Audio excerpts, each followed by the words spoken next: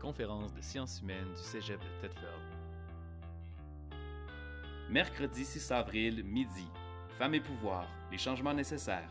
Entretien entre Jordan McEachin, étudiante en sciences humaines, Roxane Fortier, enseignante en sciences politiques, et Pascal Navarro, journaliste et auteur.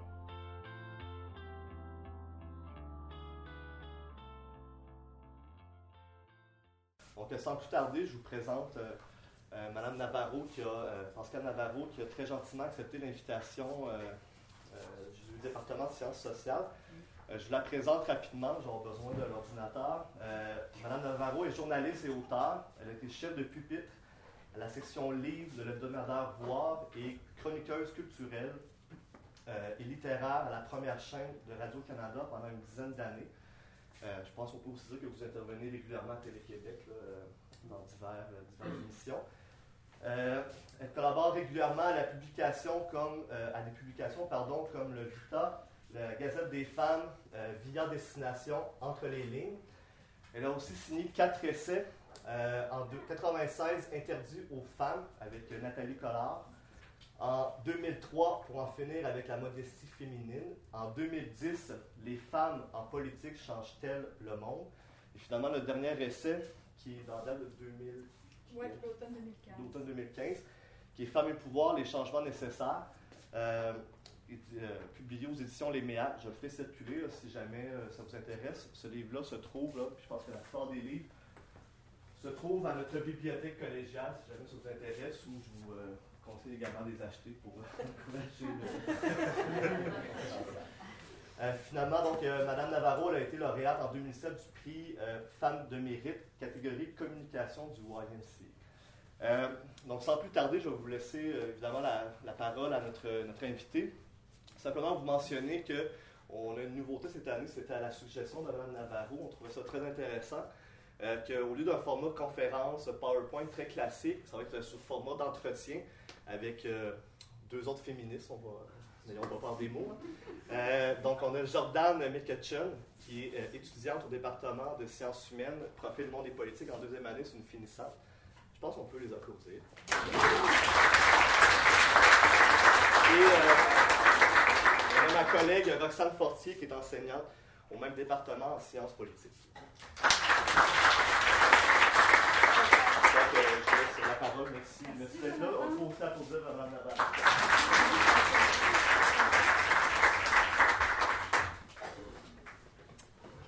Bon, je peux te dire merci peut-être. Merci de l'invitation. Merci Jonathan. Je pense qu'on peut l'applaudir lui aussi.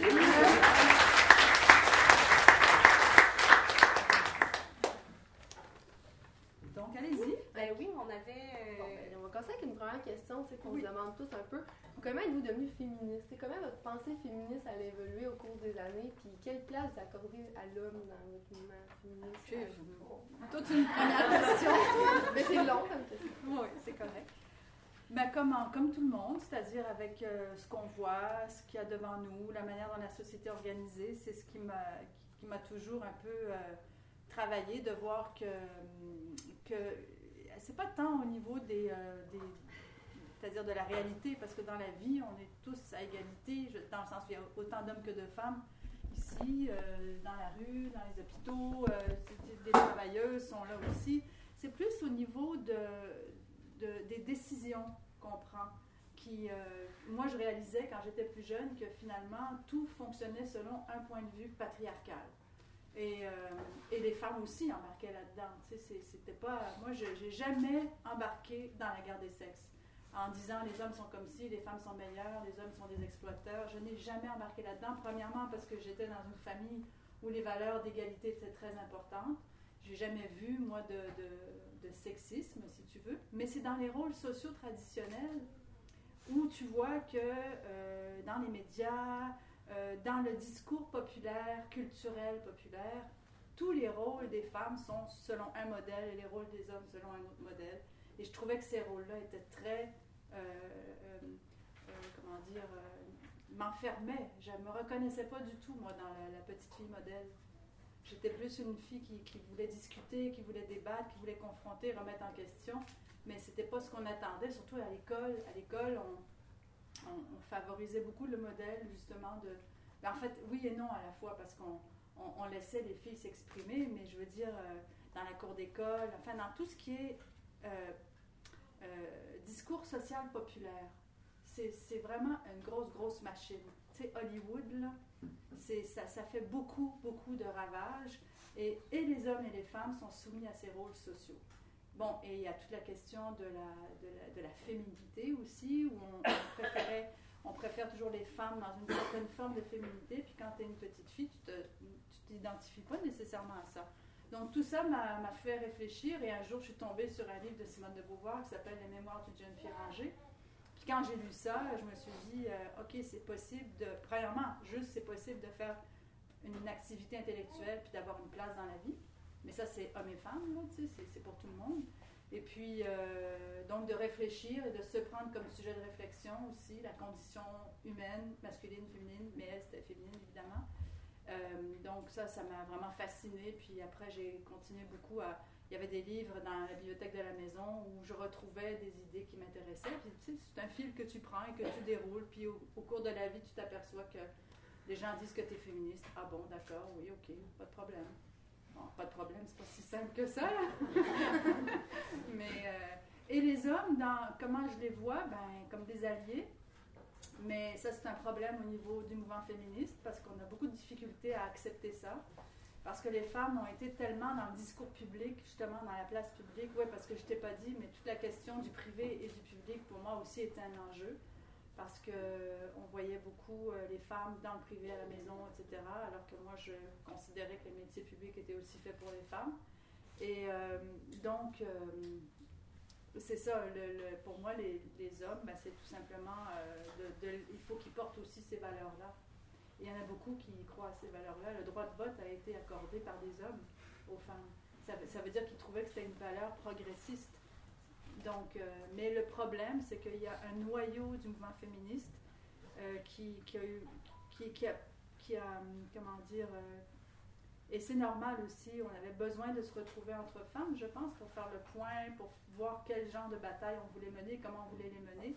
Puis souvent, tu sais, dans les syndicats ou les associations politiques, les hommes prenaient le micro parce qu'ils ont été habitués et socialisés à le prendre, ce qui fait que les femmes le prenaient moins.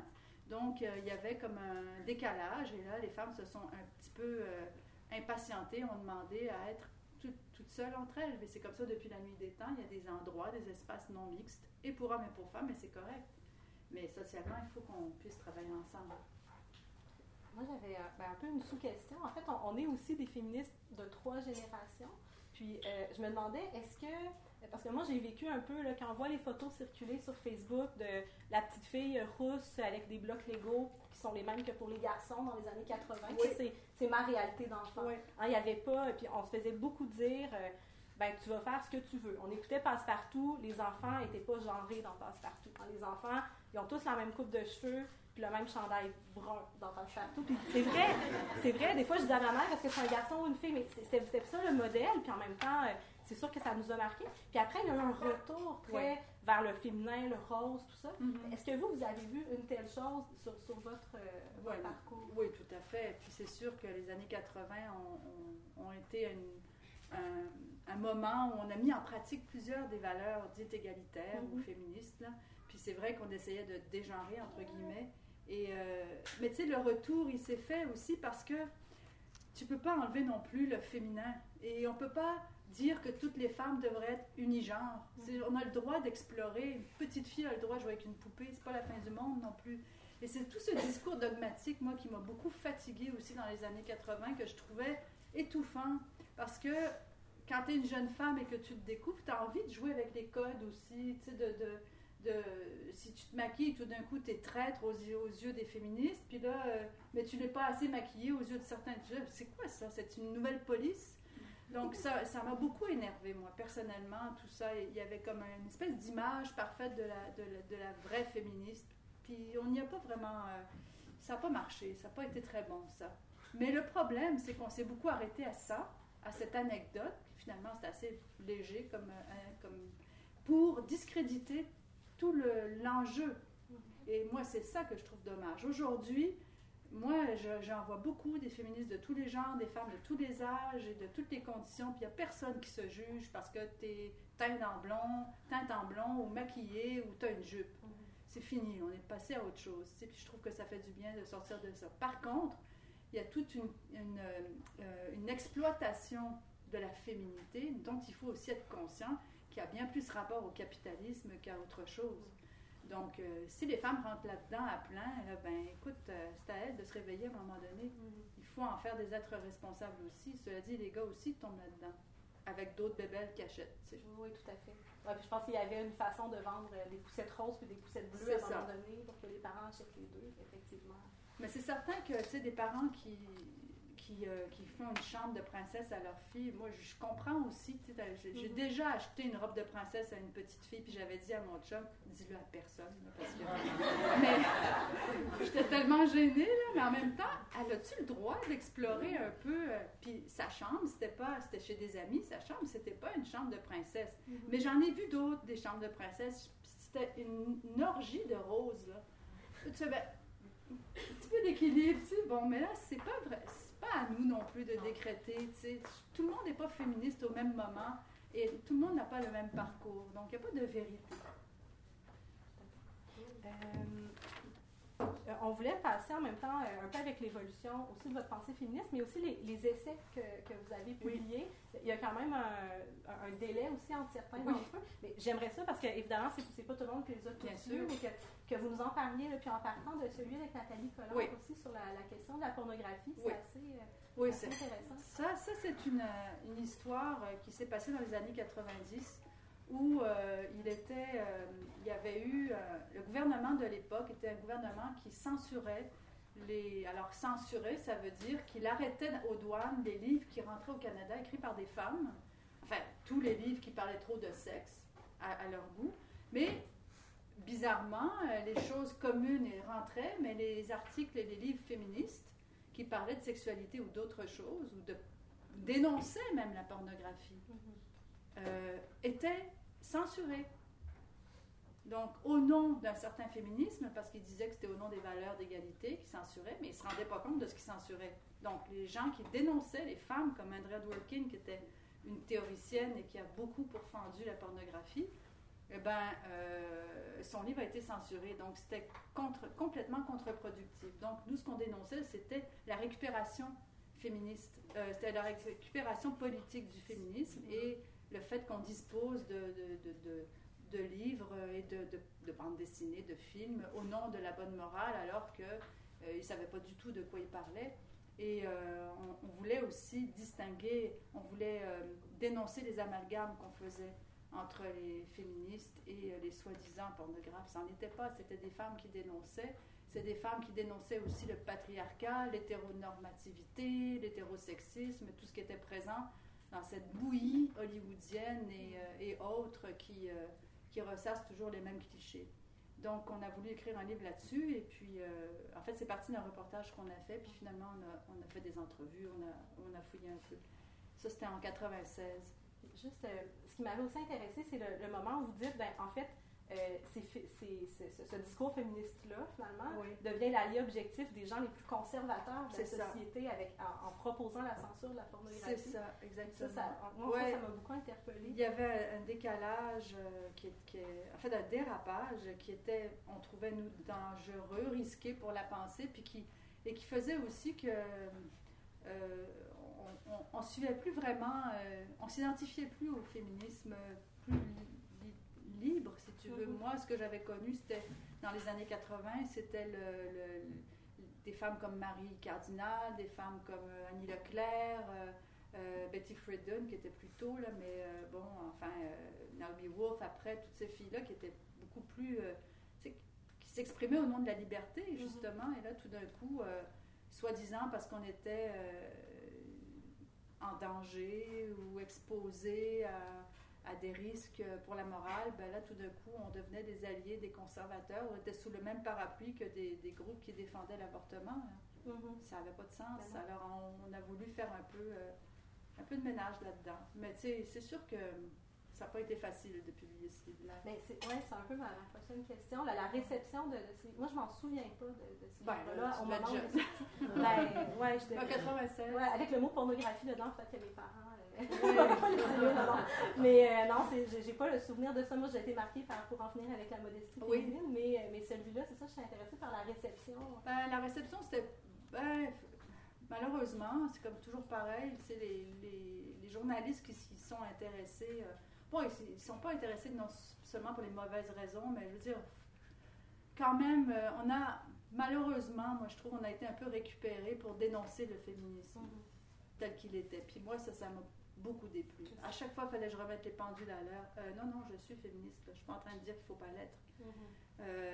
Donc ça m'a beaucoup déplu. Puis il fallait toujours le répéter. Puis en le répétant, tu voyais que tu fatiguais le monde. Là. Alors, tout est dans la stratégie. Comment dire les choses, comment faire les choses pour qu'on t'écoute, mais en même temps pour faire passer ton contenu. Là. Dans les médias, il faut toujours savoir où tu vas, à qui tu t'adresses et quel langage tu dois utiliser. C'est plate à dire, mais c'est comme ça. Et les politiciens le savent, là. Ils savent quoi faire pour pas trop... Fait que j'ai appris à faire un peu de politique, mais pour dire les choses plus vraies, plus proches de ma pensée aussi. Tu sais, je veux pas... Donc, c'est ce qui m'a déplu. La récupération et aussi le rejet des féministes parce qu'elles se sentaient un peu... accusée, mais finalement, c'est vrai que notre ton était un peu incisif, mais finalement, Francine Pelletier, je la vois souvent, puis on s'entend très bien, puis elle comprend très bien ce qu'on a fait. D'ailleurs, elle nous a même dit que c'est nous qui avons remis le discours féministe un peu à la mode. Mais tu sais, je trouve qu'aujourd'hui, il y a un million de façons d'exprimer cette chose-là. Mais disons qu'au Québec, à l'époque, on sortait de Polytechnique. Il faut comprendre aussi que le moment... les années 90, le début des années 90, vous savez ce que c'est, les événements de Polytechnique, j'imagine? Bon, ben après ça, c'était extrêmement difficile de se prononcer sur les questions d'égalité. Tout le monde avait peur, tout le monde marchait sur des œufs, il y avait un grand tabou. Donc, je me souviens, moi, je travaillais dans un journal, puis quand je prononçais le mot féministe, tout le monde se retournait comme si j'avais dit un gros mot, là, tu sais, comme si j'avais... OK...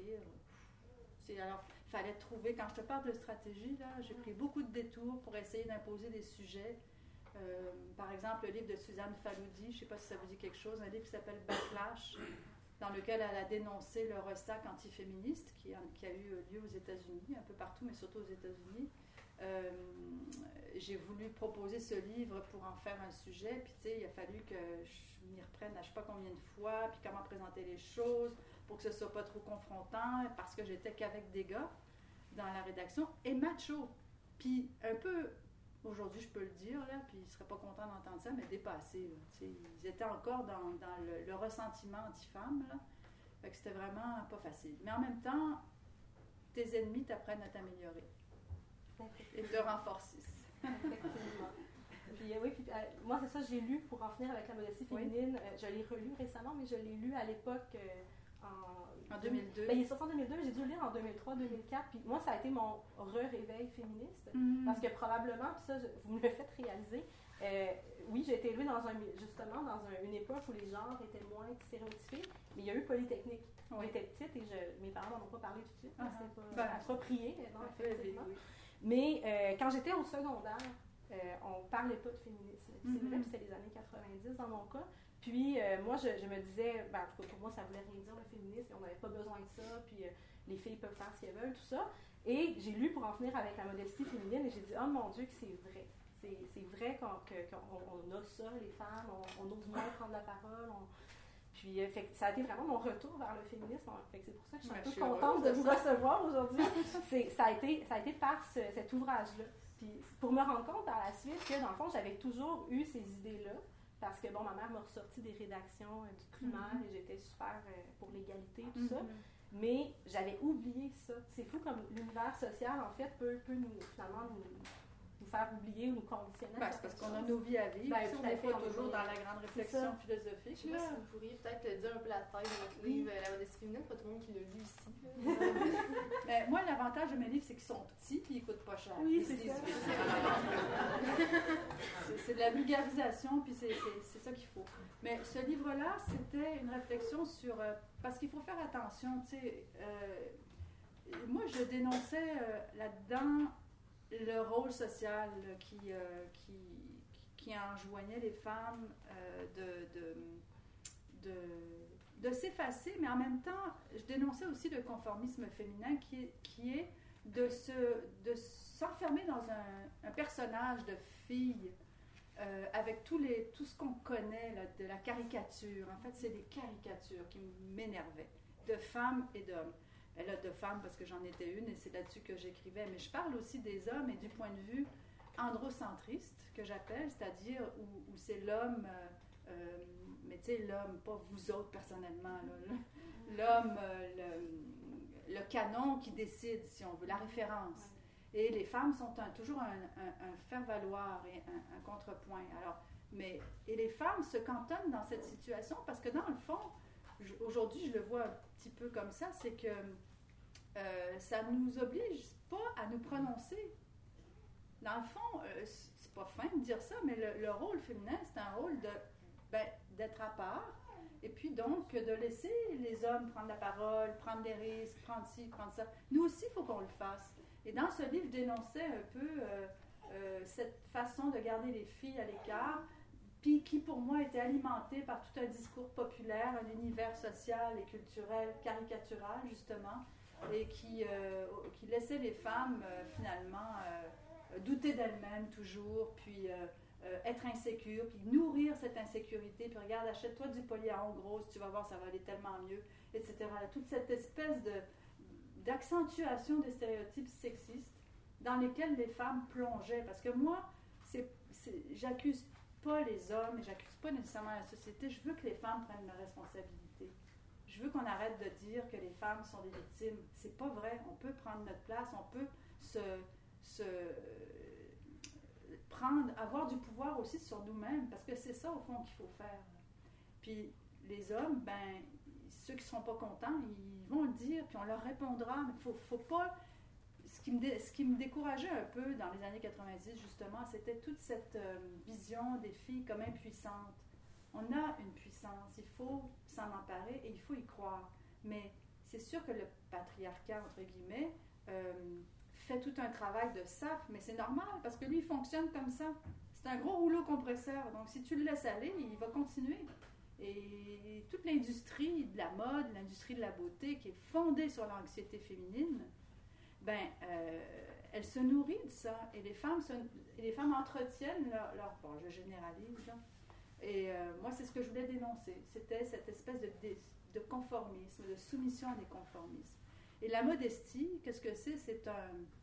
On pourrait appeler ça aussi une certaine pudeur, ou c'est de se placer toujours en arrière, toujours de façon effacée, puis on le voit en politique, c'est pas pour rien que j'écris le livre en politique après, beaucoup de femmes se disent qu'elles n'ont rien à apporter, comme si tout ce qu'elles avaient vécu dans leur vie, même en tant que mère, les disqualifiait, alors qu'au contraire, c'est une force d'avoir eu des enfants, puis de les avoir élevés, d'avoir été capable de faire sa vie. Donc, arrête de t'effacer, puis mets-toi devant aussi, prends ta place.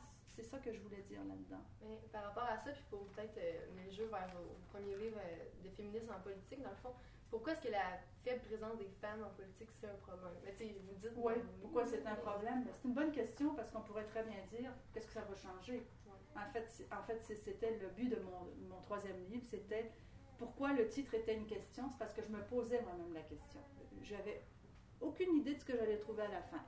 Je m'étais dit, peut-être que je vais trouver que ça ne change rien. Mais finalement, je me suis rendu compte que ça change quelque chose. Première chose, c'est que vous ne seriez pas là, vous deux, aujourd'hui, si les femmes n'en avaient pas fait la politique. Et moi, encore moins. Donc, première chose, nous donner accès à l'espace public. Nous donner accès au droit de voter, au droit d'être élu. C'est pas tout de voter, tu peux aussi être élu.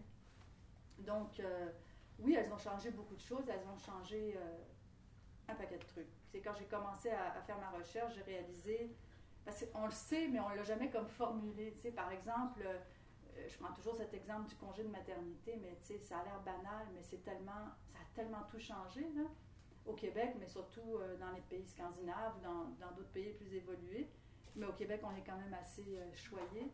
Mais l'idée d'arriver dans un espace politique, là, imaginez-vous, vous êtes au Salon Bleu du Parlement à Québec ou à la Chambre des communes à Ottawa, puis vous dites, nous, on trouve que les femmes devraient pouvoir avoir un statut particulier parce qu'elles ont des enfants. Les enfants, c'est une force pour l'économie, ils vont grandir. Et bien donc, socialement, on devrait se donner aux femmes un congé de maternité. Donc, les autoriser à quitter le marché du travail et puis avoir une compensation financière.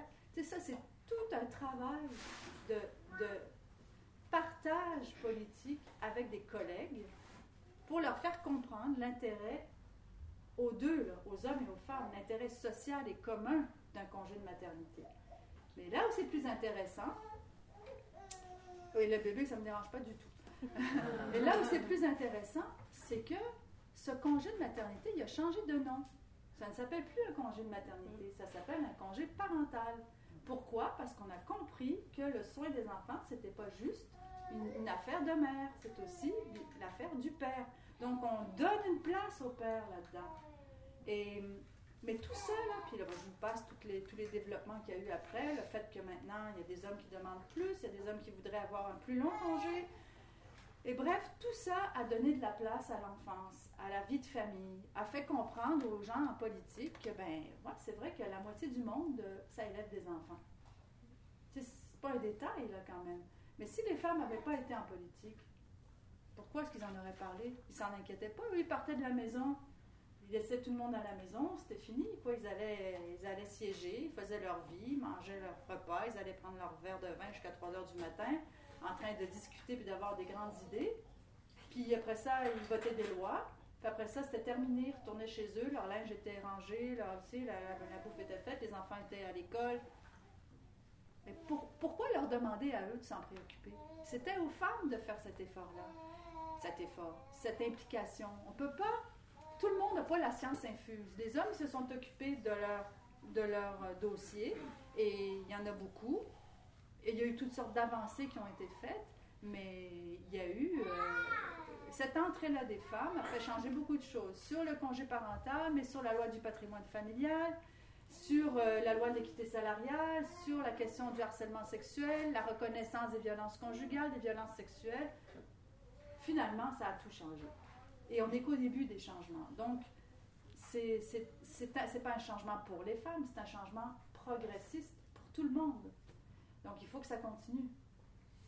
Et pourquoi elles n'y allaient pas? Parce qu'elles ne se voyaient pas dans l'espace public, parce que ce n'était pas l'éducation qu'elles avaient reçue. Elles n'étaient pas socialisées à aller dans l'espace politique, tu sais. Les premières fois où Mme Thérèse Casgrain, vous savez qu'elle est allée au Parlement 13 fois pour faire déposer un projet de loi sur le vote des femmes. Puis 12 fois, ça a été rejeté. 12 fois, ça a été lu. C'est des années de travail. Là. Et la 13e fois, ça a été accordé par le gouvernement d'Adélard Godbout. Et là, après, elle a essayé de se faire élire, puis elle n'a jamais réussi à se faire élire. Elle est devenue sénatrice, mais elle n'a jamais été députée, à sa grande tristesse. Mais pourquoi je dis ça? Vous parliez en fait de socialisation. Oui, c'est ça. Elle n'était pas socialisée pour ça, donc on s'imaginait que, tu sais, qu'est-ce qu'elle vient faire ici, puis qu'on ne va pas commencer à laisser des femmes rentrer en politique, voyons donc. Et il y avait je me souviens plus du nom du monsieur en question, mais je l'ai dans mes papiers. Il a dit, lorsque Mme Casgrain s'est présentée, écoutez, il y a assez de renards ici, on ne fera pas rentrer des poules. C'est charmant. Ça fait que c'est tout ça qu'il faut que tu changes. Il faut que tu modifies la façon de penser des gens. Ça ne viendrait plus à l'idée de personne aujourd'hui de dire une chose comme ça. Mais il demeure que le nombre de femmes n'augmente pas. On stagne toujours à 26%, puis on n'est pas capable d'aller plus loin. Aussi, parce que bon, c'est ça, ces revendications-là, par exemple, pour le congé parental, oui. C'est des revendications, on a eu des conférences sur l'historique du mouvement féministe qui date des années 60. Oui. Puis ça, il y a eu aussi des groupes de femmes militantes oui. pour les porter. Oui. Puis nous, c'est là où on se posait la question, évidemment, c'est sûr que le fait d'avoir une femme qui écoute ces revendications-là, c'est probablement plus facile. Mais dans la mesure où les femmes sont entrées un peu au compte-gouttes dans les milieux politiques, puis nécessairement, pour avoir du succès, ont dû se socialiser à la culture ambiante masculine de ce milieu-là. Traditionnelle. Avait peut-être même une charge supplémentaire de plaire aux premiers ministres si elles sont ministres. Puis on le voit, on l'a vu sous d'autres premiers ministres et sous l'actuel. Oui. Est-ce que vraiment c'est ça qui fait changer les choses? Parce que est-ce qu'elles ont un pouvoir au sein de ce conseil des ministres-là, au sein du caucus? J'imagine que ça a changé au fil du temps. Mais ça, c'est une très bonne question. Parce que En fait, c'est tout l'enjeu. Quand on dit que ça change des choses, ça ne change pas du jour au lendemain. Ce n'est pas une baguette magique, ça prend du temps. Et ces femmes-là, quand elles rentrent en politique, il faut que, comme tu dis, qu'elles s'adaptent à la façon de faire et que tranquillement, elles changent. Tu n'arrives pas là en disant « Bon, moi, je veux plus que ça se passe comme ça, voilà ce qu'on va faire. » Non, il faut que tu... c'est ce qu'on appelle la fameuse... c'est quoi le terme, là, maintenant? L'acceptation sociale. Là. Il faut que tu leur fasses comprendre qu'il faut qu'ils changent. Et pour ça, il faut les convaincre. Donc, il faut que tu documentes, il faut que tu argumentes. Et il faut que tu fasses ta place. Et c'est beaucoup plus facile en t'alliant les autres femmes. Donc, plus il y en a, et plus tu es capable d'avoir, parce qu'elles ne seront pas toutes de ton avis, mais tu vas en avoir quelques-unes qui vont pouvoir t'aider. La loi sur le patrimoine familial, ça s'est passé comme ça. C'est des femmes péquistes et libérales qui se sont entendues sur quelque chose de fondamental pour toutes les femmes et qui ont réussi à aller au-delà de la partisanerie. Et apparemment, j'étais pas là, mais apparemment, il y a eu beaucoup de députés, hommes, qui ont été complètement bouleversés par cette loi parce que ça changeait tout pour les femmes. À l'époque, lorsqu'il y avait un divorce, le monsieur apportait tout avec lui. Donc, il y avait beaucoup de femmes qui, après avoir eu des enfants et avoir quitté le marché du travail, se retrouvaient sans rien, puis ben, c'était la loi. Alors, il a fallu que ça change. Donc, elles ont réussi à le faire. Et puis, ça a passé parce que donc, ça veut dire que la majorité des députés, hommes et femmes, étaient d'accord. Donc, ça démontre qu'elles ont pu trouver une alliance. Aujourd'hui, ça a l'air d'être un peu plus difficile de faire des alliances entre les partis, là. Mais en tout cas, c'est un autre sujet, on pourra peut-être en reparler. Mais une chose est certaine, c'est que les femmes doivent démontrer l'intérêt commun. C'est pas vrai qu'on va aller là juste pour se faire plaisir, comme font certains députés. Hein? Il faut y aller pour démontrer l'intérêt de tous. Alors, c'est ce qui fait que ça change. Mais c'est certain qu'elles doivent se mouler, et en se moulant au modèle traditionnel politique, parfois elles déçoivent d'autres femmes. Mais il ne faut pas être trop sévère et trop exigeant avec elles, parce que c'est quelque chose d'entrer dans cette arène. Il faut que tu adoptes tout un code de travail, une façon de voir. Là, tu t'aperçois de l'immensité de la machine que tu dois changer. Là, tu fais, bon, OK, je vais commencer par une petite chose. Mais les gens ne le savent pas. Les stéréos, tout le monde est tombé sur la tomate. C'est vrai qu'elle a vraiment eu des déclarations malheureuses. Elle a manqué de sens politique ou elle a été mal conseillée lorsqu'elle a fait sa sortie sur le non-féminisme. Mais Mme Thériault, là, elle a eu un geste dont, en plus, elle ne sait même pas se mettre en valeur, mais elle a quand même nommé Diane Lemieux ultra-féministe à la Commission de la construction du Québec. Et ça a changé beaucoup de choses à la Commission de la construction. Mais ça, personne ne le sait. Fait que c'est souvent, c'est pour ça, moi, je dis qu'il ne faut pas être trop... quand on les condamne, on se condamne soi-même. Parce que c'est elles, nos porte-paroles. Puis il faut être conscient qu'il y a des femmes en politique, mais il y a des femmes qui poussent sur elles, des militantes, des groupes de femmes, et il y a les femmes qui sont ni militantes ni politiques, qui vivent leur vie en ne sachant pas que c'est d'autres femmes qui ont fait les gains dont elles profitent. Donc, il faut que cette chaîne-là, elle soit bien rodée, elle soit bien soutenue. Et pour ça, c'est certain qu'il faut qu'on ait un peu plus de tolérance, tu sais. Parce que souvent, on exige des femmes la perfection. Nathalie Normando, là, elle a fait ce que plein d'hommes ont fait en politique.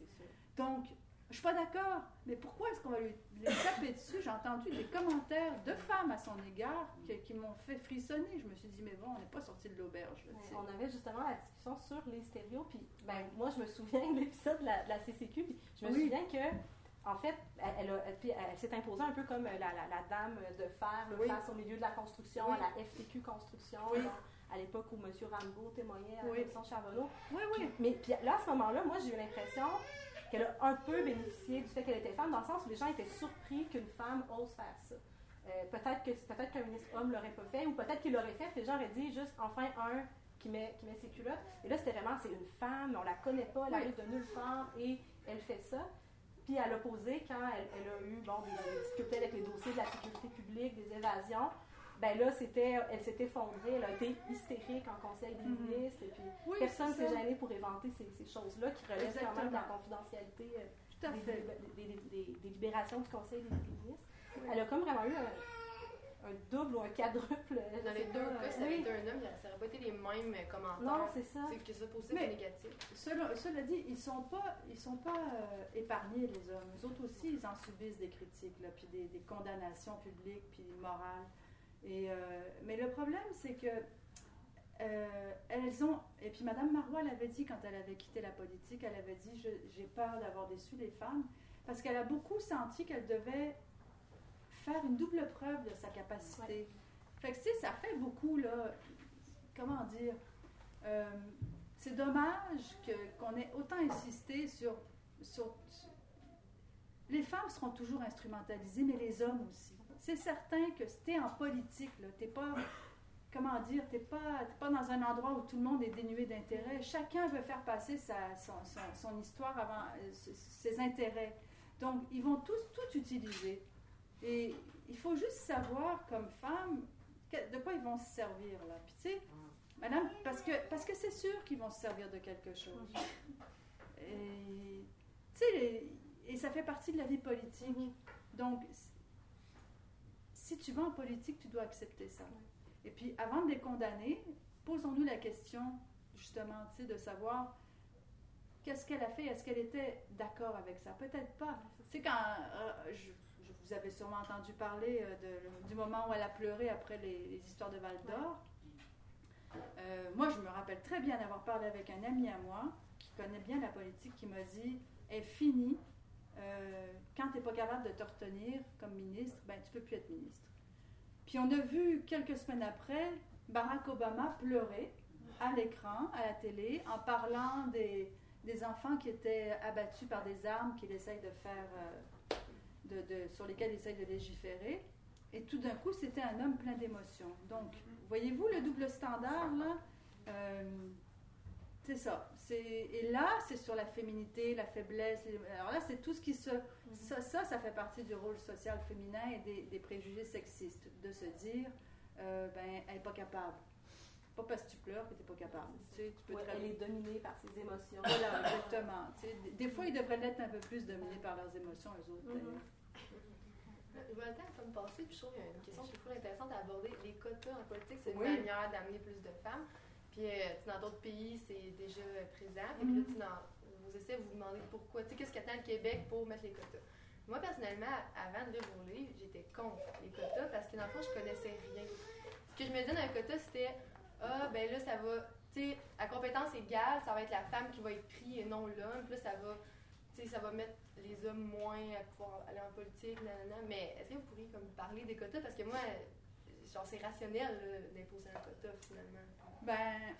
Oui.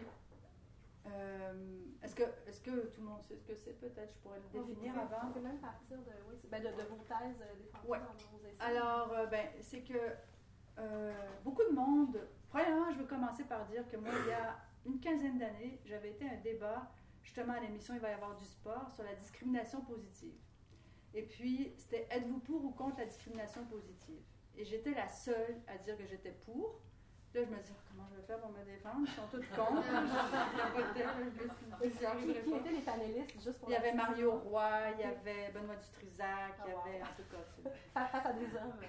Oui, puis, tu sais, je veux dire, à l'époque, ils étaient bien gentils, là. Il y en a qui ont changé, mais en tout cas... Puis on était capable de discuter, mais je voyais que j'avais un mur de refus. Et je me suis dit, OK, les gens ne comprennent pas là, que c'est un progrès social, là. Et aujourd'hui, on semble trouver tout naturel, même si ça a été décrié à l'époque, là, mais c'est toujours la même chose. C'est toujours les dominants qui résistent. C'est le système qui résiste. Et c'est un peu normal. C'est pas normal, mais c'est pas étonnant. Non, c'est ça. Donc, il faut expliquer. Alors, tu disais, à prime abord, on est contre, mais la discrimination positive, c'est ça, c'est des quotas. C'est-à-dire de dire, par exemple, dans un programme universitaire, on va accepter tant de personnes, c'est ce qui a commencé aux États-Unis, tant de personnes handicapées, tant de personnes de telle ethnie, ou je ne sais pas, de se donner une espèce de grille pour que la société soit représentée. Moi, je trouve que c'est issu de la justice sociale, du progrès social. Je trouve ça évolué.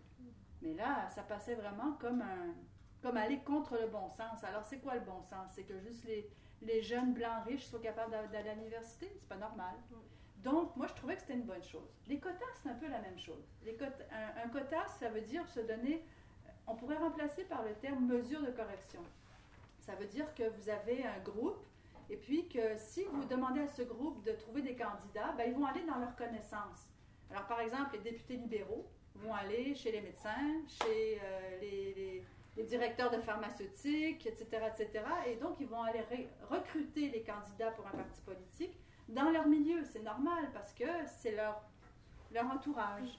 Alors, quand on met une mesure, on dit à ce parti, là, je prends l'exemple des partis politiques, vous allez devoir sortir de vos cadres traditionnels et de vos réseaux et aller chercher, on aurait pu dire des hommes autochtones, mais là on va dire des femmes. Parce que les femmes, c'est pas une ethnie ou une personne handicapée, ou les femmes se retrouvent dans toutes les catégories. On fait souvent l'amalgame entre les femmes et les communautés culturelles. Oui, mais si on commence à le faire pour les femmes, il faudra le faire pour toutes les communautés et toutes les diversités. Ben, on va-tu commencer par les femmes peut-être? Parce que la femme, c'est un citoyen. C'est la même chose qu'un homme, mais c'est côté femme. Tu prends une médaille, là, c'est les deux côtés d'une même médaille. C'est une humanité. Comme l'homme, c'est une humanité. Il n'y a rien d'inférieur d'être une femme.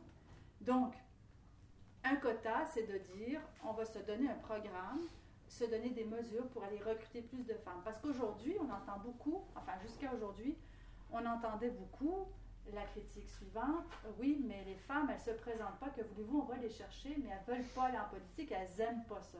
Elles ne sont pas d'accord, elles ne veulent pas vivre avec la confrontation.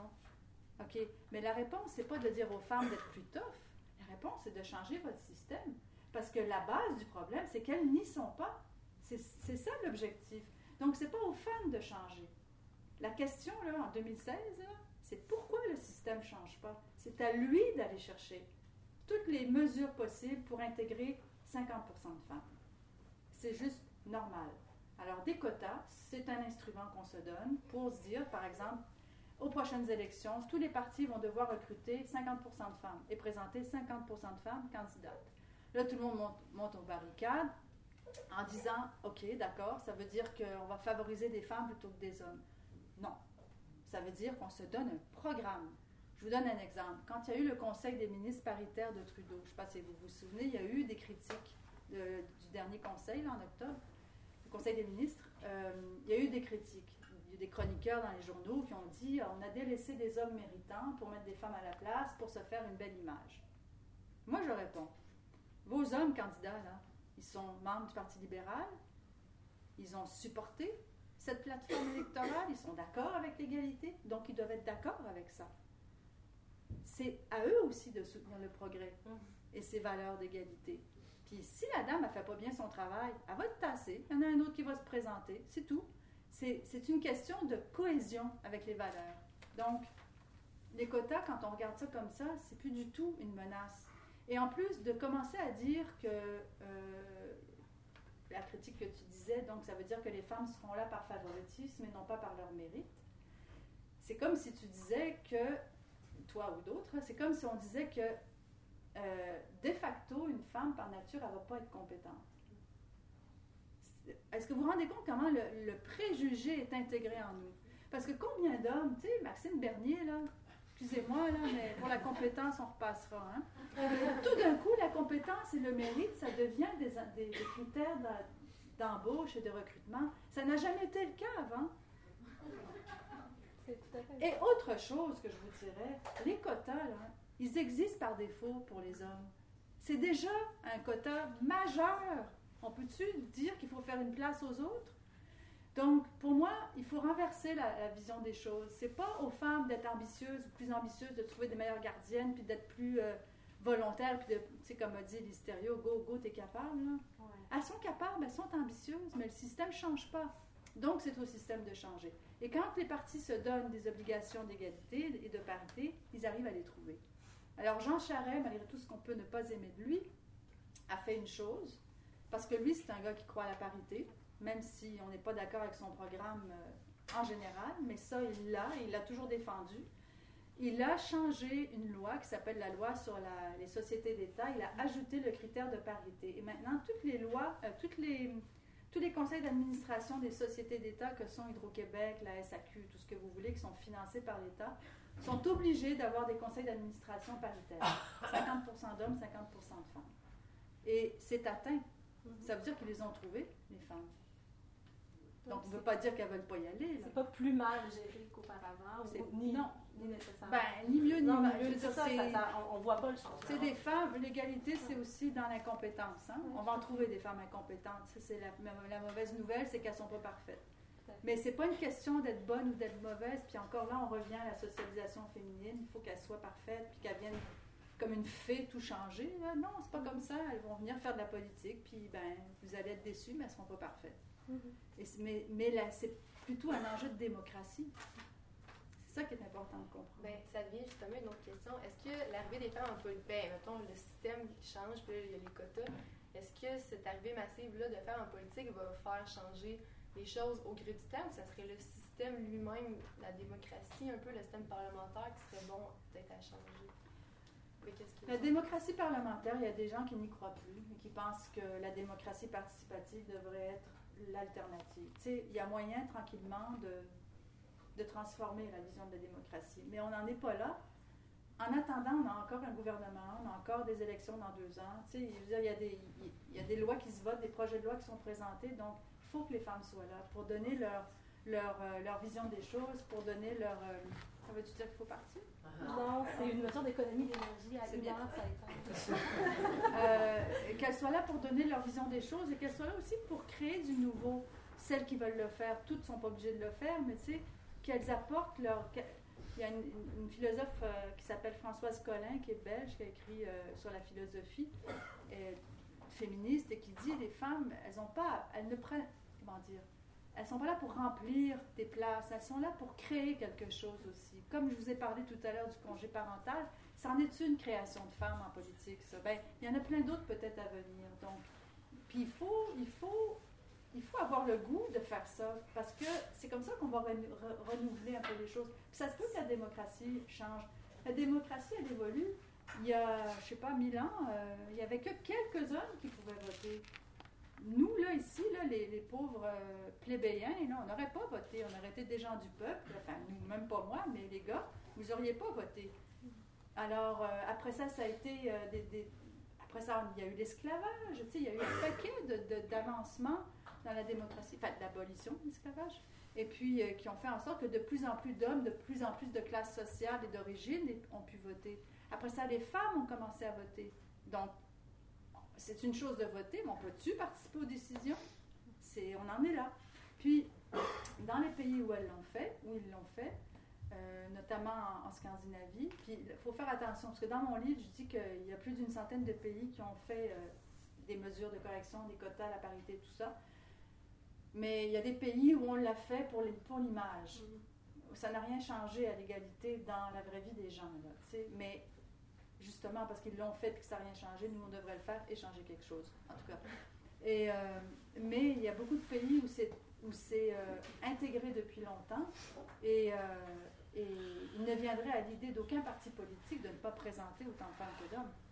Si en Suède ou en Norvège ou en Finlande ou au Danemark ou en Hollande ou même en Allemagne, il y a des partis politiques, s'ils ne présentaient pas de candidature féminine à la parité, ils perdraient des points socialement. Je ne sais pas si vous comprenez ce que je veux dire. Politiquement, ils ne rentreraient pas le ballon dans le panier. Donc, c'est devenu la norme. Mais ici, en Amérique du Nord, je ne sais pas pourquoi on se contente du statu quo comme si ça allait changer naturellement, mais ce n'est pas le cas. Il y a certains premiers ministres qui sont en train de le changer par le haut. En ayant l'espèce de norme qui est en train de s'installer, au moins de zones paritaires. Oui, comme qui? Philippe Couillard, qui le fait que son conseil... c'est pas une zone paritaire, il n'est pas à 40%. Il n'est pas loin. 36. Ah, il est à 36, bon. Mais il a quand même voulu le vendre comme ça, voyez-vous, je me suis laissée berner. Oui. Donc, mais s'il avait eu plus de femmes candidates, j'ai l'impression que si les chefs de parti se mettent à se donner cette obligation-là, ils vont nécessairement se dire... Avec le casse-tête que j'ai eu la dernière fois, j'ai pas le choix d'avoir plus de femmes candidates dans des comtés prenables. Oui, exactement. Oui, mais tu vois, c'est parce que le problème, c'est que tout ça est soumis à la bonne volonté d'un individu. Justin Trudeau, il le fait parce qu'il y croit. Mais demain matin, tu reviens avec un peu quelqu'un d'autre qui n'y croit plus, c'est fini. Moi, je trouve que c'est très bien ce qu'il a fait, mais c'est un bonbon, Justin Trudeau. C'est le fun, c'est sucré, mais c'est pas nourrissant.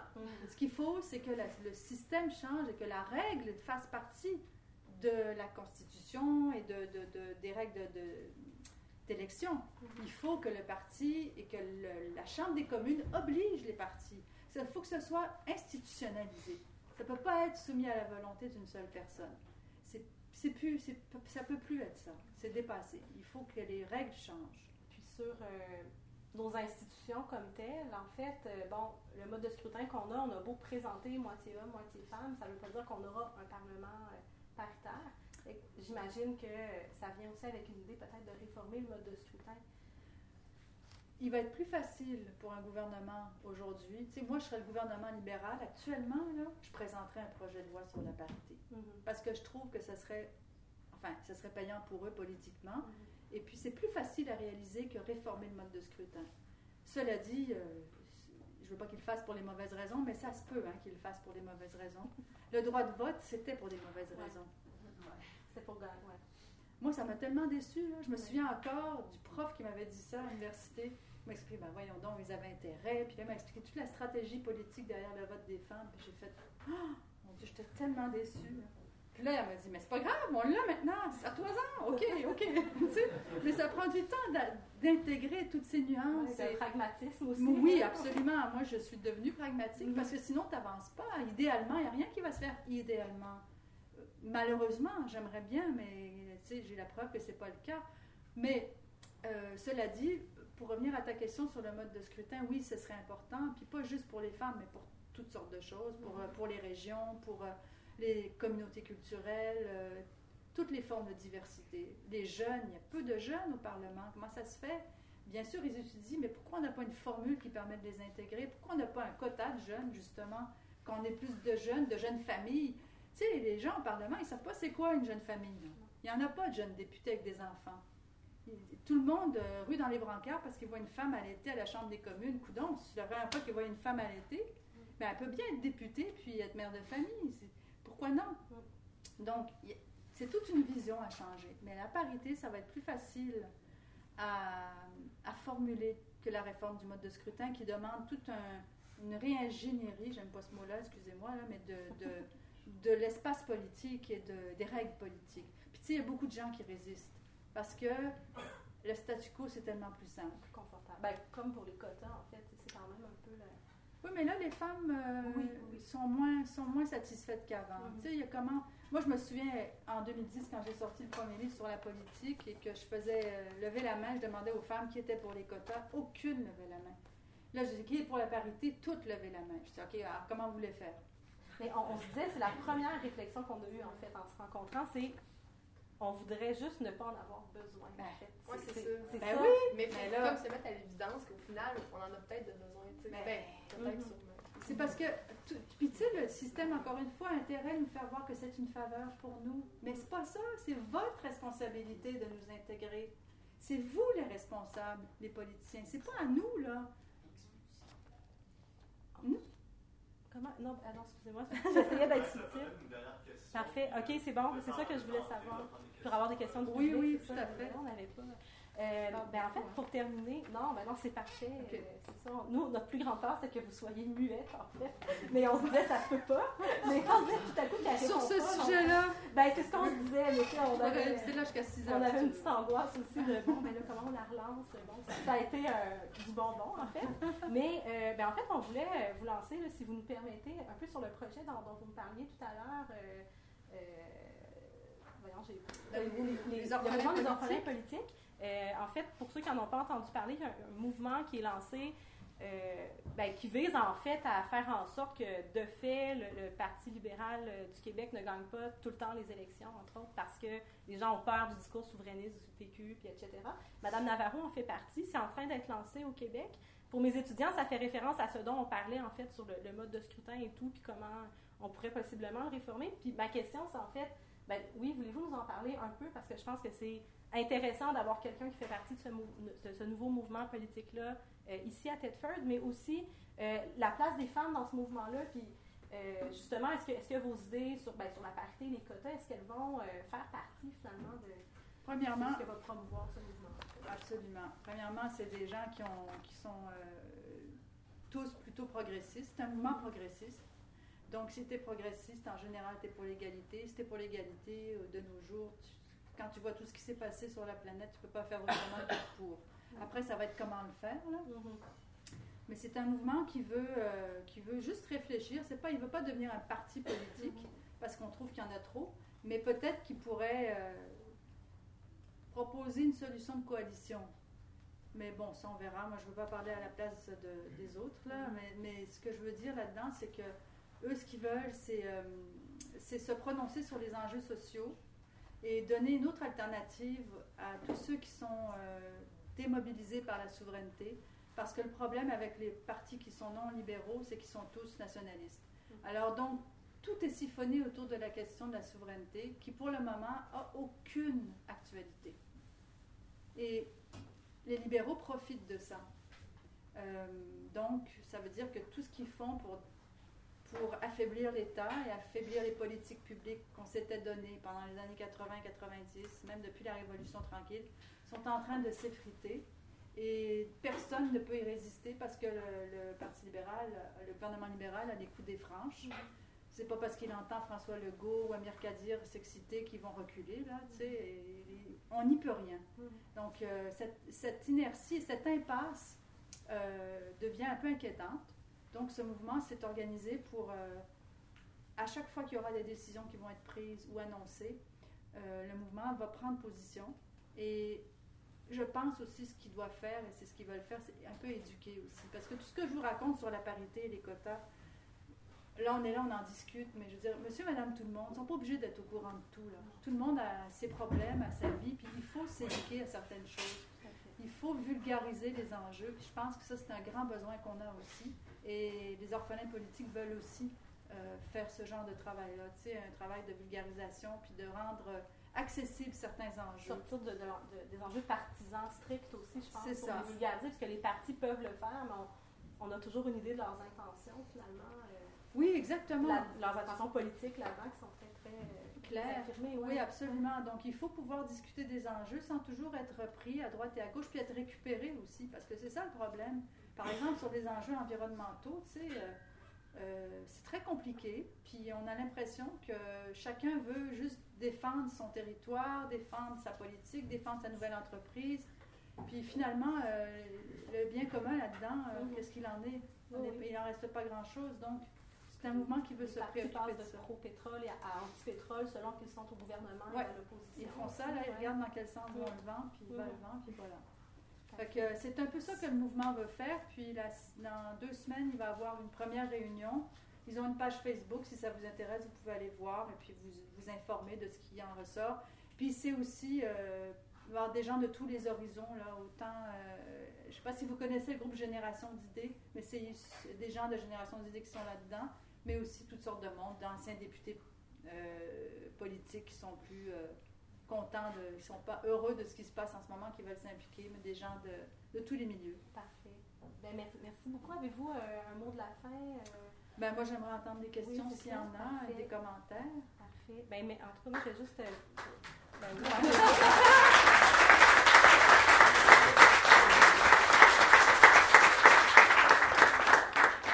OK, il y en a pas mal.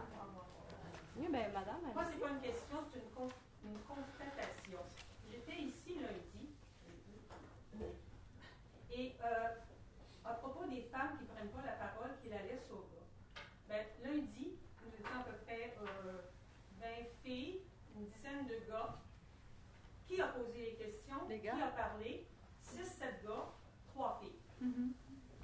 Ça ne change pas. Ouais, ben, ça ne change pas, mais moi, vous savez ce que je fais, là, c'est le 5e cégep que je fais un tour alterné. Fait que, comme ça, ben, je fais comme dans les syndicats. Chacun son tour. Ah, puis c'est vrai, parce que c'est vrai ce que vous dites. J'avais oublié, on prend en priorité les questions des étudiants. Mais là, c'est correct. C'est moi qui me suis trompée, mais on va faire ça. On va rester. Ouais, tout à fait. Non, mais on va pratiquer cette alternance-là, mais aussi on va prioriser les étudiants, puis après, évidemment, les membres du public, les professeurs, il n'y a pas de problème. Donc oui, Ludovic. Dans la dernière année, la Ligue nationale de football a fait plus de place aux filles comme en engageant des entraîneurs féminines, puis une arbitre. Est-ce que vous trouvez que c'est une bonne idée? Ben oui, si elles font bien le travail, puis si il y a un entraîneur, tu sais, il me semble que c'est pas vraiment nécessaire que tu sois un homme ou une femme. Enfin, je veux dire, l'un ou l'autre, et tu peux faire le même travail. La description de tâche, c'est pas... t'as pas besoin de faire 250 livres, là, tu sais. Un entraîneur, c'est plus cérébral. Donc oui, je trouve que c'est une excellente idée. Puis ça habitue le monde sportif aussi à avoir des rôles de direction par des femmes. Parce que ça, c'est une très bonne chose. Tu me permets de parler de ça. C'est que souvent, on n'est pas habitué de voir des femmes en position d'autorité.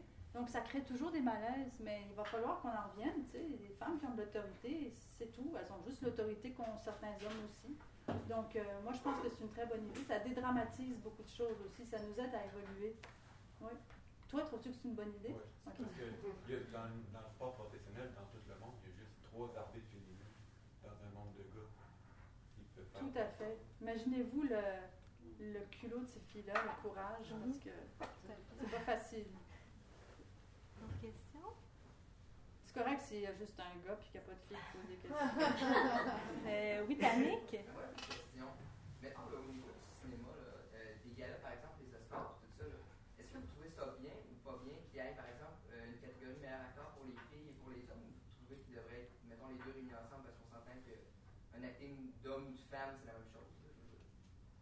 C'est une très bonne question. C'est notre futur étudiant en cinéma, en fait. Comment dire? Mais oui, pourquoi pas, mais je sais pas. Peut-être qu'on aurait intérêt à faire d'autres distinctions. En effet, pourquoi pas? Donc, tu dirais 2 meilleurs acteurs ou un meilleur acteur? Meilleur jeu? Pour 2 meilleurs acteurs, à la place de, mettons, un acteur féminin et un acteur masculin. Ben, c'est vrai que ça souligne encore plus les différences, la différence de genre, mais tu sais, il y a quand même un... Oui, je suis d'accord avec ça. C'est vrai qu'on fait trop les différences, on stéréotype beaucoup. Mais il y a quand même une base naturelle sur laquelle on devrait arrêter de dramatiser. C'est que ça existe des gars et des filles. Tu sais, qu'on le veuille ou non, là. Je suis d'accord que oui, il faut des toilettes non genrées. Oui, il faut de la place pour les trans. C'est pas la question, mais il faut arrêter d'être gêné d'être un gars ou arrêter d'être gêné d'être une fille aussi. Moi, ce que je disais tantôt, c'est les exagérations qui, je trouve, sont démobilisantes et sont destructrices. Mais sinon, il faut arrêter de...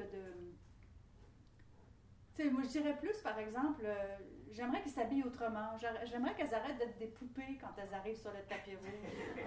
Puis qu'eux, ils arrêtent d'être ces modèles de super-héros. Ça me plairait plus. Gars-filles, ça me dérange pas. C'est les clichés, j'en peux plus. Parce que tout le monde veut imiter ces clichés. Puis ça draine tellement d'influence des jeunes. Je suis en train de lire un livre, je ne sais pas si vous connaissez Steve Gagnon. Je ne sais pas si ça vous dit quelque chose. C'est un jeune auteur québécois qui écrit un livre qui s'appelle Tu seras un territoire fier et je déposerai les meubles. En tout cas, vous lirez ça, c'est vraiment bon. Il explique, c'est un drôle de titre, là, mais il explique qu'il est allé dans les écoles secondaires poser des questions aux jeunes hommes, aux garçons, et à des filles, mais plus à des garçons, pour leur demander c'était quoi, comment ils voyaient la virilité, c'est quoi être un homme. Vous auriez dû entendre et lire les réponses, c'est incroyable. C'est cliché. Les filles, pareil. Par exemple, il demande à un moment donné, donne-moi ton modèle de masculinité, fait qu'il sort, évidemment, des modèles, je sais pas moi, donnez-moi-en, le Rocky et compagnie, bon.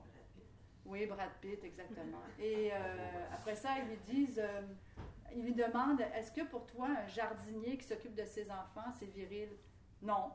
Tout d'un coup, là, alors imagine l'image, là, il y a vraiment un télescopage de tous les stéréotypes. Mais pourtant, pour eux, s'occuper des enfants, c'est une forme de virilité, parce que pour eux, la virilité, c'est prendre ses responsabilités. Donc, ils considèrent que l'homme, c'est encore le pourvoyeur principal, qui doit être plus fort, qui doit être supérieur, qui doit protéger. Et les filles disent la même chose. Fait que, tu sais, tu dis, oh my God, quand je vous dis que c'est des rouleaux compresseurs, c'est ça que je veux dire. Là, ça charrie tellement d'images que les enfants, parce que des enfants, là, 12 ans, 13 ans, 14 ans, je m'excuse, c'est encore des enfants, ben, ils prennent ça vraiment comme la vérité. Donc, il y a vraiment un travail d'éducation populaire à faire sur les médias. Et c'est pour ça que je te dis, moi, avant de chasser les catégories hommes-femmes, je leur dirais de s'habiller autrement, je leur dirais de promouvoir une autre image. Ils ont commencé un peu, parce qu'il y a maintenant, je ne sais pas si vous êtes au courant, mais des femmes, des actrices qui ont, je ne me rappelle plus comment s'appelle leur campagne, c'est un mot-clic.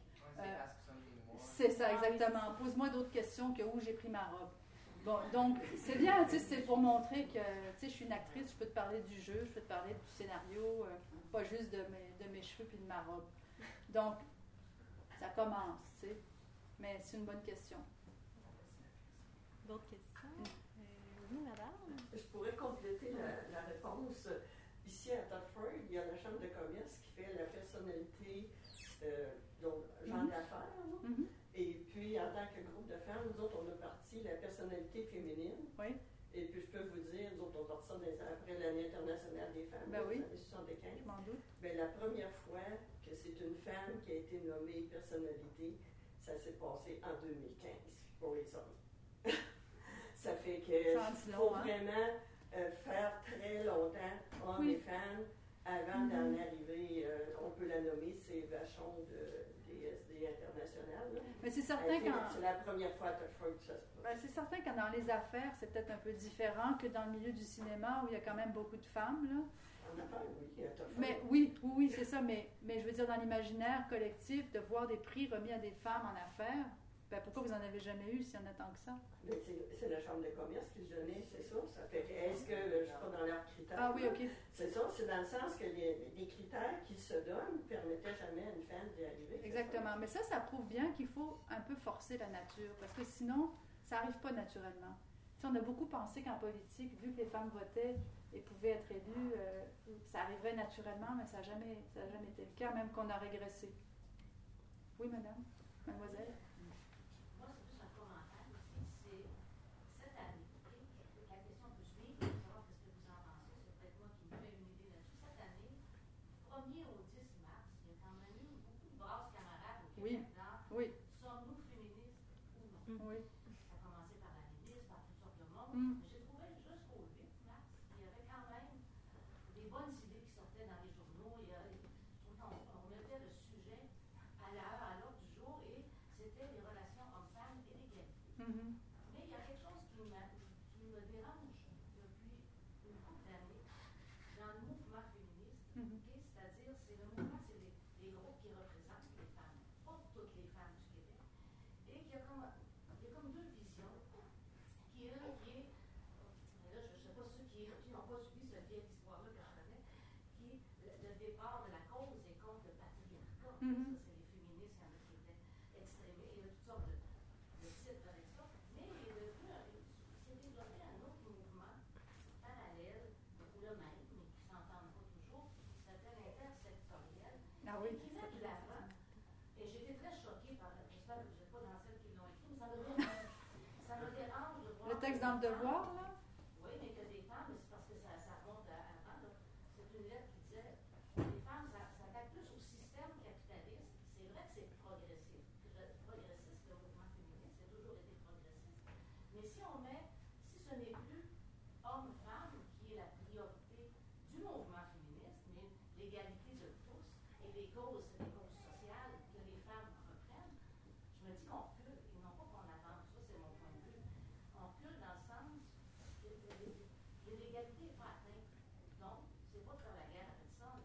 C'est tout ce que vous amenez, moi je le partage. C'est pas de faire la guerre, c'est de prendre que les femmes prennent leur place, que les femmes soient reconnues, toute la discrimination. Il y a beaucoup de sujets qui est encore l'inégalité entre les hommes et les femmes, alors que de balayer ça en disant que c'est toutes les justices, En fait, toutes les injustices, toutes les discriminations. La chose qui m'a dérangée, ça part aussi de la religion, tout ça, ça part des accommodements, ça part de toute une historique.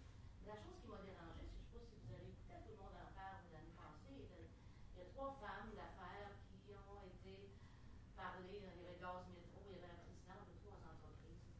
Mais les réseaux sociaux, mon entourage est de la gauche. Moi, je viens du monde communautaire, mes amis sont encore dans ce mouvement-là, mais ce que je voyais, que des gens disaient qu'on ne peut pas être féministe et être femme d'affaires. On ne peut pas être féministe et avoir un père ailleurs. Et là, j'ai dit, si vous êtes contre les amis, dites qu'on est contre les amis. C'est encore des gros clichés, ça.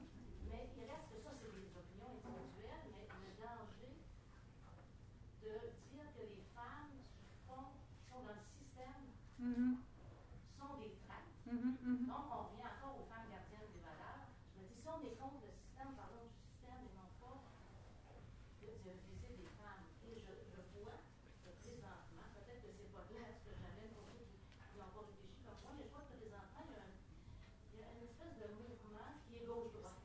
Ça espère politiquement l'agenda. Pour promouvoir leur agenda, vont récupérer le mouvement féministe. Un peu. Non, mais c'est des femmes, qui ont des bonnes intentions.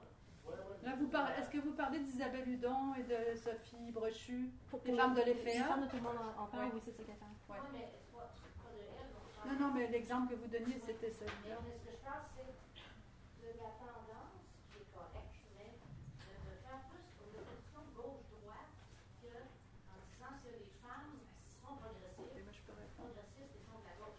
C'est correct, mais on ne peut pas mettre en priorité, c'est le rapport homme-femme pour moi. Mais en fait, oui, vous parlez de l'intersectionnalité qui est... au revoir. L'intersectionnalité, c'est un nouveau débat qui a lieu dans le mouvement féministe. On va attendre que tout le monde parte.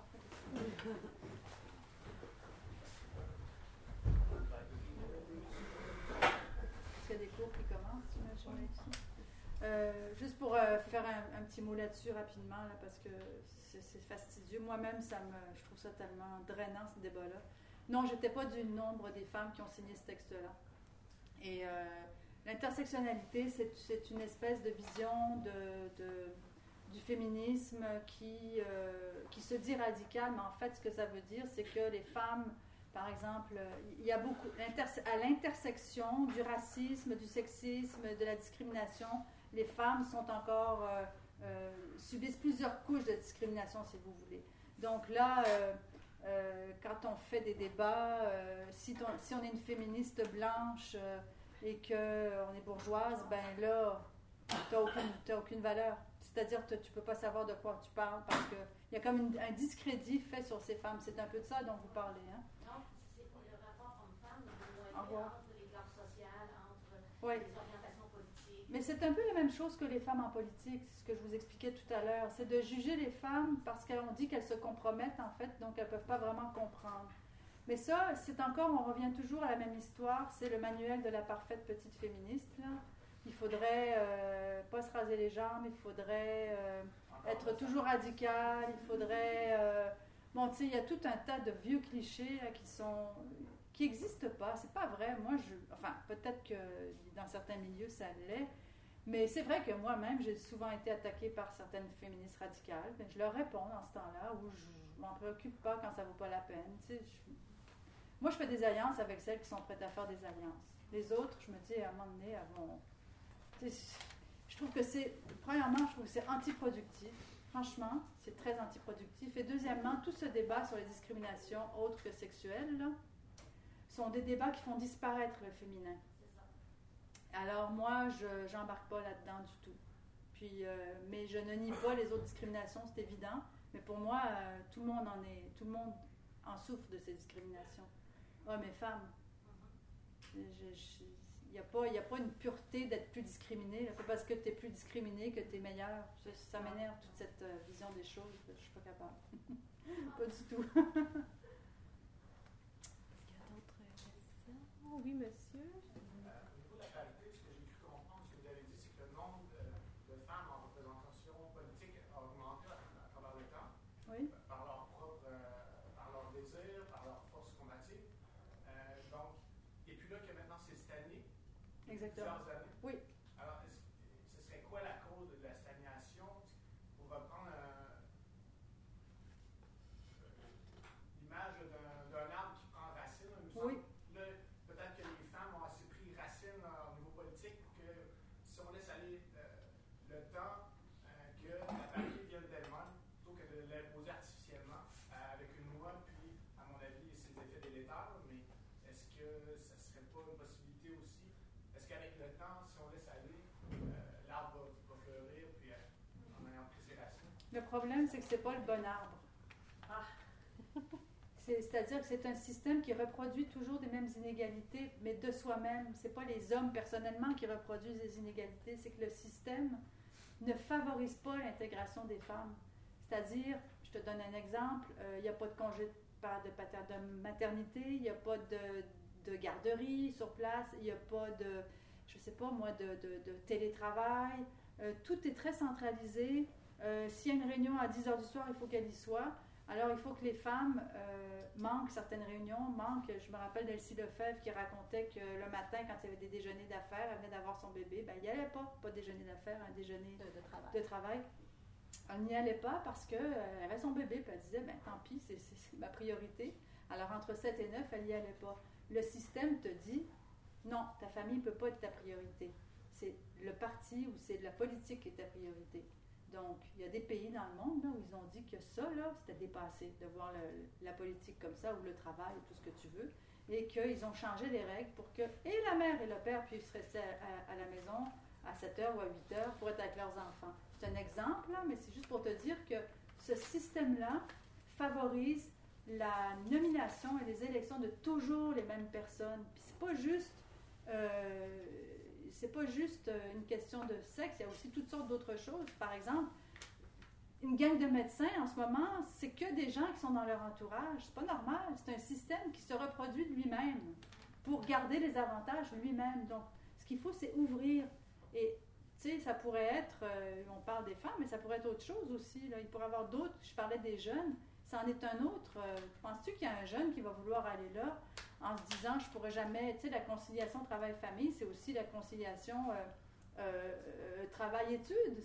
Il y a toutes sortes de façons de concevoir la politique. Pourquoi est-ce qu'on laisserait un système stérile? Parce qu'il est stérile. Il reproduit les mêmes inégalités, mais aussi les mêmes mauvaises habitudes. Vous avez vu, je n'ai pas besoin de vous dire que l'actualité est pleine de ces exemples-là, parce que c'est des façons de faire qui ne sont pas changées. Alors, quand je te dis que c'est pas le bon arbre, c'est en plein ça que je veux dire. C'est des façons de faire qui sont anciennes, qui sont dépassées et même contre-productives et qui jouent contre nous-mêmes parce que plus personne croit à la politique, les gens sont démobilisés, ils sont cyniques, mais pendant ce temps-là, il y en a d'autres qui passent des lois pour toi. C'est ça qui ne marche pas. Moi, je dis, changeons l'arbre. C'est ma réponse. Est-ce qu'on le coupe avant ou on en fait pousser à côté? On pourrait faire garder quelques branches et puis faire des repousses. Mais justement, tu suggères peut-être de réformer. Alors, oui. On ne pourrait pas plus réformer justement oui. Pour accommoder plutôt que... c'est ce que je propose. La parité, c'est une réforme. Non, mais tu parlais par exemple d'accommoder pour une oui. femme qui a un enfant. Oui. C'est pas une loi sur la parité, c'est plutôt oui, mais ça n'arrive pas parce qu'il n'y a pas de femmes qui le demandent. Parce que les hommes non plus le demandent. Personne ne le demande. Okay, c'est ça mon point. Oui, mais ce serait pas mieux justement d'implanter ces choses-là plutôt que d'implanter un principe de nombre plutôt qu'un principe d'intérêt et de qualité. Attends une minute. Un principe de nombre, c'est pas extérieur à la politique. C'est un programme politique. C'est une façon de voir. C'est une règle du jeu. La règle du jeu, si c'est par exemple pour un parti de dire vous devez aller chercher 15% de présidents de compagnie, 10% de professeurs, puis là-dedans, on va prendre des femmes pour tant %. C'est une façon de se donner un programme. Voilà notre campagne. On va aller chercher tous ces gens-là. Aller chercher des femmes là-dedans, c'est une règle du jeu que tu ajoutes aux autres règles. C'est pas une question de nombre, tu n'imposes rien. Si la femme, elle veut pas en faire, elle n'en fera pas de la politique. Il n'y a personne qui va la traîner là, par les cheveux pour lui dire viens en faire. Vous voulez parler d'intérêt aussi. Oui, ben c'est ça, mais je pense qu'il y a des femmes qui seraient intéressées si le système leur est favorable. Mais pour que le système leur... Parce que moi, je pense qu'on parle de la même chose, mais on ne prend pas par le même bout. Pour que le système soit favorable, il faut qu'elle soit plus nombreuse pour le changer, ce système. Parce qu'il ne change pas. Tu comprends? D'autres questions? Moi, j'aurais un commentaire. Il y a des petits changements, comme dans des conseils d'administration ou dans des conseils municipaux, où les jeunes hommes, maintenant, qui ont des enfants, vont chercher les enfants à la garderie. Oui. Ça l'amène à changer des choses, mais c'est que le système système au complet n'est pas changé. C'est pas tous les gars qui sont impliqués en majorité ou qui sont dans ces lieux de pouvoir-là qui ont à aller chercher les enfants. On a un ou plusieurs là, de temps en temps. Mais moi, la proposition que vous faisiez tantôt en lien avec ça, d'imposer, d'obliger, puis je ferais le rapport avec, il y a 10-15 ans, il y avait eu, le gouvernement avait mis en place la 5e orientation qui suggérait que dans les conseils d'administration, il y ait une parité. Il ne parlait pas de 50-50. Non, mais moi non plus, je ne parle pas de 50-50. Moi, je dis 40-60 de l'un ou de l'autre. Mais il n'était pas question d'obliger. Mais non. Mais à ce moment-là, il avait été délicatement, mais ça n'a pas abouti à de la parité. Puis là, quand vous parlez des sociétés d'État qui ont obligé, et que là, il va en avoir plus des femmes rejointes, et probablement que ces conseils d'administration-là vont ressembler plus aux femmes, à amener les changements que la réalité d'avoir des enfants, mais oui. Mais vous parlez des femmes, mais il y a aussi des jeunes hommes, parce que justement, ils s'en occupent de leurs enfants. Donc, ce serait bien d'avoir un peu leur input, mais on ne l'a pas. Peut-être une dernière question. Monsieur? Monsieur. Oui, monsieur. Vous avez parlé brièvement des déclarations de Listerio. Dans la foulée de cette déclaration-là, il y a eu d'autres commentaires de femmes aussi. Quel est l'avenir du féminisme au Québec? Puis, en même temps, il y aurait une sous-question. Est-ce que les jeunes femmes d'aujourd'hui, celles qui sont assises ici comme étudiantes, qui débutent sur le marché du travail, est-ce qu'elles ont encore une préoccupation de la condition féminine? Ben, moi, en qui tout était cas, celle qu'on a connue à une certaine époque. Ben, ce sera peut-être pas sur le même mode, parce qu'on n'est pas à la même époque, justement, mais de ce que je vois en ce moment, là, je te dis que je trouve que oui, elles sont préoccupées, puis pas juste elles, les hommes aussi. Dans les cégeps, là, il y a des jeunes hommes hyper préoccupés par l'égalité, puis qui ont tout à fait intégré, ils ont été élevés par des couples ou des femmes féministes, puis des mères féministes, puis ils ont intégré ça, là. Eux autres aussi se posent des questions, parce que le féminisme, c'est pas juste pour les femmes, c'est aussi pour les hommes, parce que les modèles, comme j'ai l'impression de radoter depuis tout à l'heure, excusez-moi, mais les rôles sociaux de sexe sont tellement exagérés que les hommes aussi ont intérêt à les changer. Les autres aussi sont soumis à une certaine pression des stéréotypes.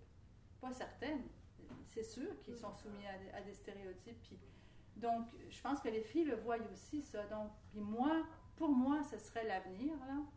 Idéalement, j'aimerais que, et c'est le grand problème du féminisme, c'est qu'il résiste beaucoup à ça, mais je peux comprendre, en même temps, il va falloir qu'on en sorte parce qu'on tourne en rond un peu, là. Mais là, ce qu'il faut, c'est trouver une façon de traverser cette période pour inclure les hommes là-dedans, pour qu'eux aussi portent ces valeurs-là. Parce que c'est pas juste la responsabilité des femmes. L'égalité, c'est la responsabilité de tout le monde.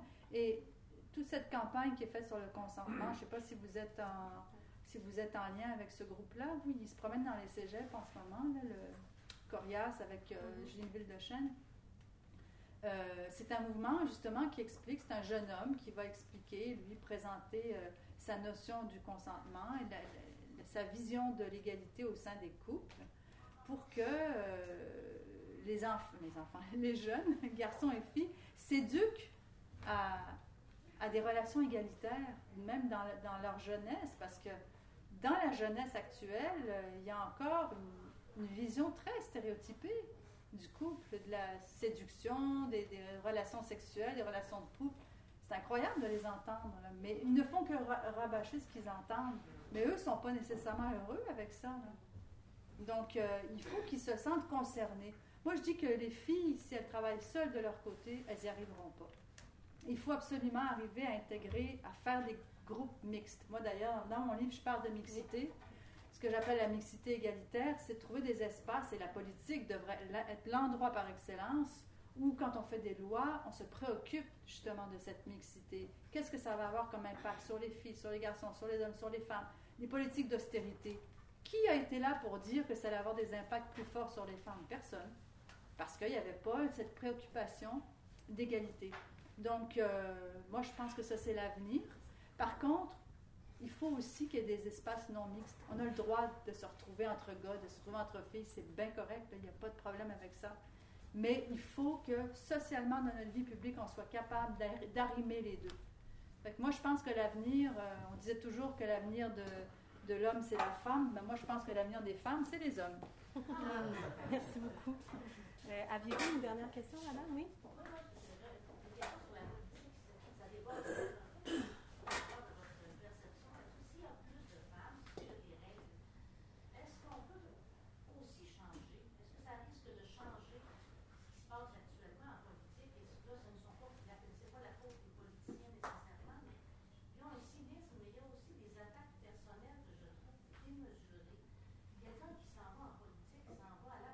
Mm-hmm. Et je ne sais pas s'il y a un moyen, si dans ces quotas ou dans des choix de représentativité, on réussirait à respecter la classe politique et que les gens respectent aussi les personnes, même si on conteste leurs droits, parce que je trouve que c'est une dégradation.